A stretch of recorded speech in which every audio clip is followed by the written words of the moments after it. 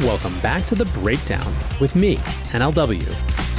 It's a daily podcast on macro, Bitcoin, and the big picture power shifts remaking our world. The Breakdown is sponsored by Crypto.com, Nexo.io, and Level, and produced and distributed by CoinDesk. What's going on, guys? It is Sunday, December 13th, and that means it's time for Long Reads Sunday. So I have started recording my end of year episodes. We will be out and not in regular production for the last couple weeks of the year. And so I have a huge number of great guests. And obviously we're going to be talking about the year that was, the themes to come, the trends, all of that sort of stuff. One thing that is abundantly clear is a sense that we are headed towards some pretty serious policy experiments when it comes to both monetary and fiscal policy and the combination thereof. Many people that I'm talking with feel, and I certainly feel as well, that a certain levee was breached this year when it comes to conventional wisdom around debt, around government involvement in the economy.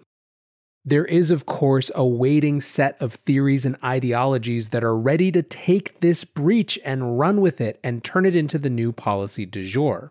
With that in mind, our selection for Long Read Sunday this week comes from Raghuram Rajan, the former governor of the Reserve Bank of India and a current professor of finance at the University of Chicago Booth School of Business. He's also the author of The Third Pillar: How Markets and the State Leave the Community Behind, and this appeared in Project Syndicate. The piece is called How Much Debt is Too Much, and it gets right at the heart of one of the most important macro issues of the moment. The new conventional wisdom in these unconventional times is that advanced economy governments can take advantage of today's ultra-low interest rates to borrow and spend without limit in order to support the economy. But the fact is that there is always a limit, and it may come into view sooner than many realize. As the COVID-19 pandemic rages, governments in advanced economies have opened their coffers to support households and small businesses, spending on the order of 15 to 20% of GDP in many cases. Cumulative debt levels now exceed GDP in many developed countries, and on average, debt as a share of GDP is approaching post-World War II highs. Nonetheless, according to Olivier Blanchard and other economists, advanced economies can afford to take on much more debt given the low level of interest rates. Calculations using International Monetary Fund data show that in the 2 decades before the pandemic, sovereign interest payments in these countries fell from over 3% of GDP to about 2%, even though debt to GDP ratios increased by more than 20 percentage points. Moreover, with much of the newly issued sovereign debt now paying negative interest rates, additional borrowing stands to reduce interest expenses even more. In this strange world of ultra-low interest rates, what limits are there on government borrowing? According to advocates of modern monetary theory, or MMT, there are none, at least not for countries that issue debt in their own currency and have spare productive capacity. After all, the central bank can simply print money to pay off maturing debt, and this should not result in inflation as long as there is sizable unemployment. No wonder MMT has become the go-to idea for politicians advocating government spending to alleviate every problem. Of course, any theory that promises a free lunch should be approached with skepticism. To see why, suppose we were in a normal environment with positive interest rates.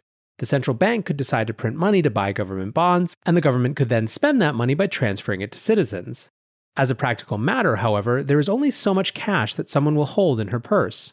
If she already has enough on hand before the central bank started printing money, she will deposit the government transfer in her bank account, and her bank will deposit all the cash it has accumulated in its reserve account with the central bank.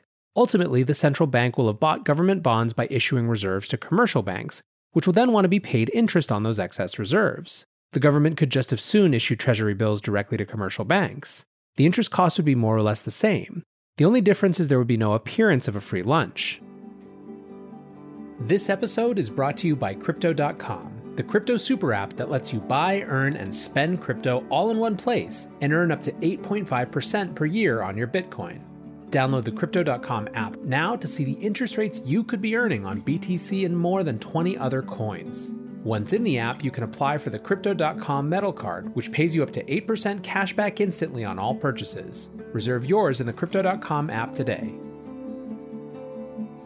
Many investors want to be a part of the next bull run. Others seek to build their dream home, finally launch that startup, or fund their education.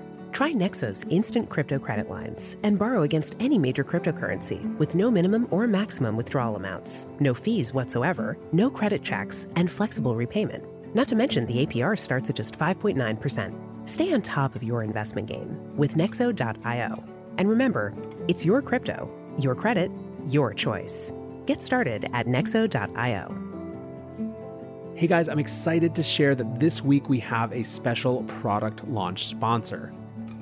Level is a revolutionary new Bitcoin exchange with no trading fees and no hidden spreads. With the free Level mobile app, you can trade Bitcoin, Litecoin, and Ether, hodl your coins in a secure multi-signature wallet, and spend cash from your crypto with a debit card.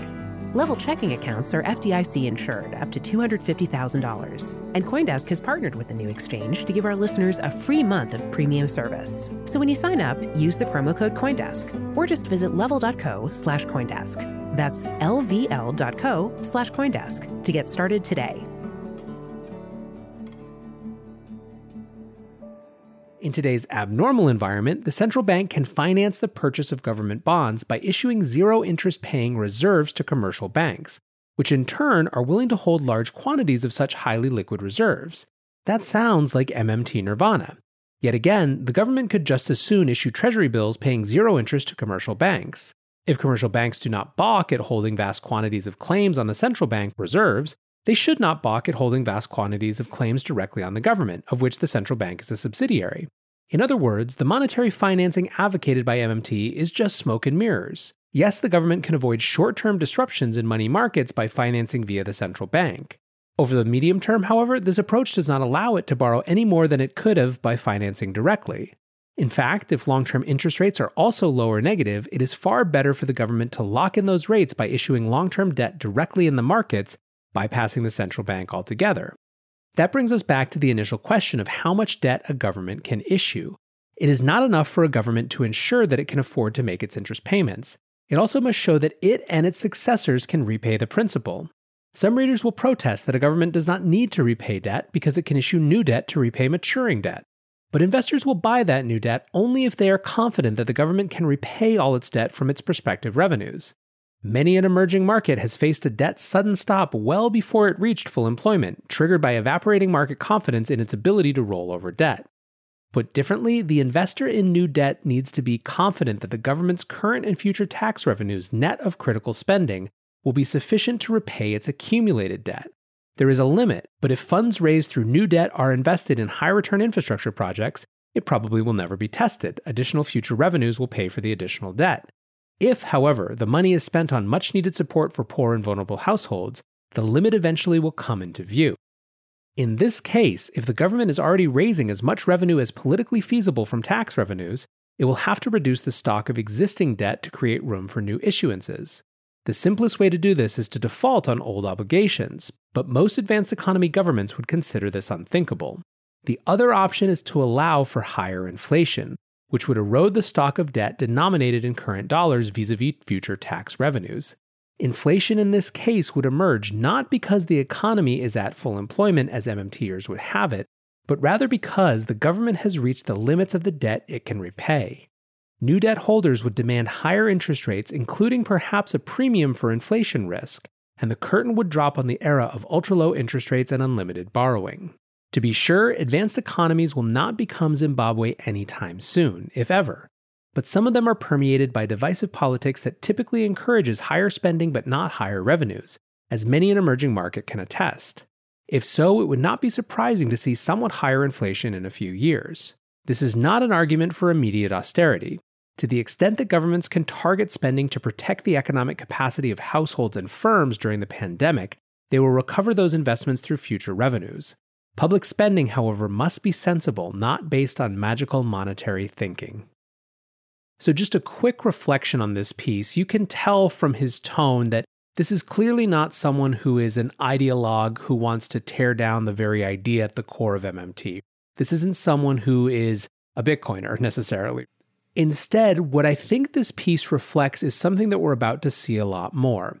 MMT, I believe, is going to enter the mainstream economic discourse in a way that is even more profound than we see it today. I think it'll find its way into different legislation in various forms. I think it'll become something that's hugely in vogue. I think that you'll see people try to adapt it to politics in a pretty significant way.